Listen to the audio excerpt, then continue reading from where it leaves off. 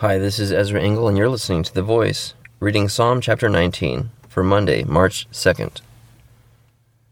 The heavens declare the glory of God. The skies proclaim the work of his hands. Day after day they pour forth speech. Night after night they display knowledge. There is no speech or language where their voice is not heard. Their voice goes out into all the earth, their words to the ends of the world. In the heavens he has pitched a tent for the sun, which is like a bridegroom coming forth from his pavilion, like a champion rejoicing to run his course. It rises at one end of the heavens and makes its circuit to the other. Nothing is hidden from its heat. The law of the Lord is perfect, reviving the soul.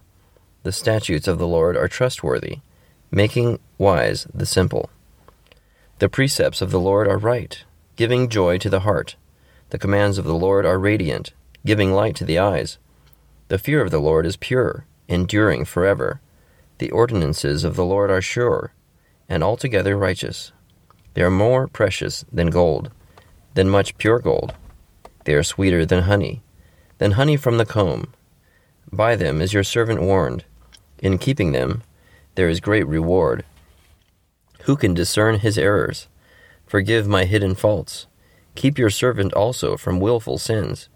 May they not rule over me. Then will I be blameless, innocent of great transgression. May the words of my mouth and the meditation of my heart be pleasing in your sight, O Lord, my rock and my redeemer. Psalm 19. I like in this chapter where in verse 13 it says, Keep your servant also from willful sins. May they not rule over me.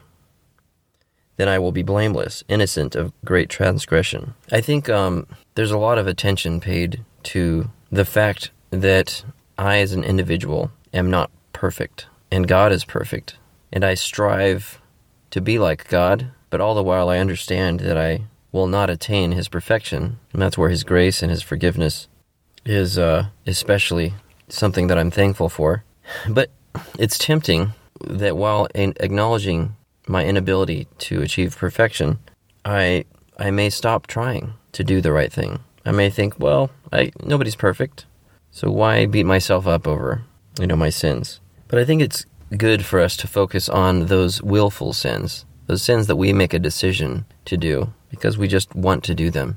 And that seems like a better use of my time to just focus on those things. There's certain things where I fail over and over again, and that would be a better use of my energy to rid myself of those willful sins.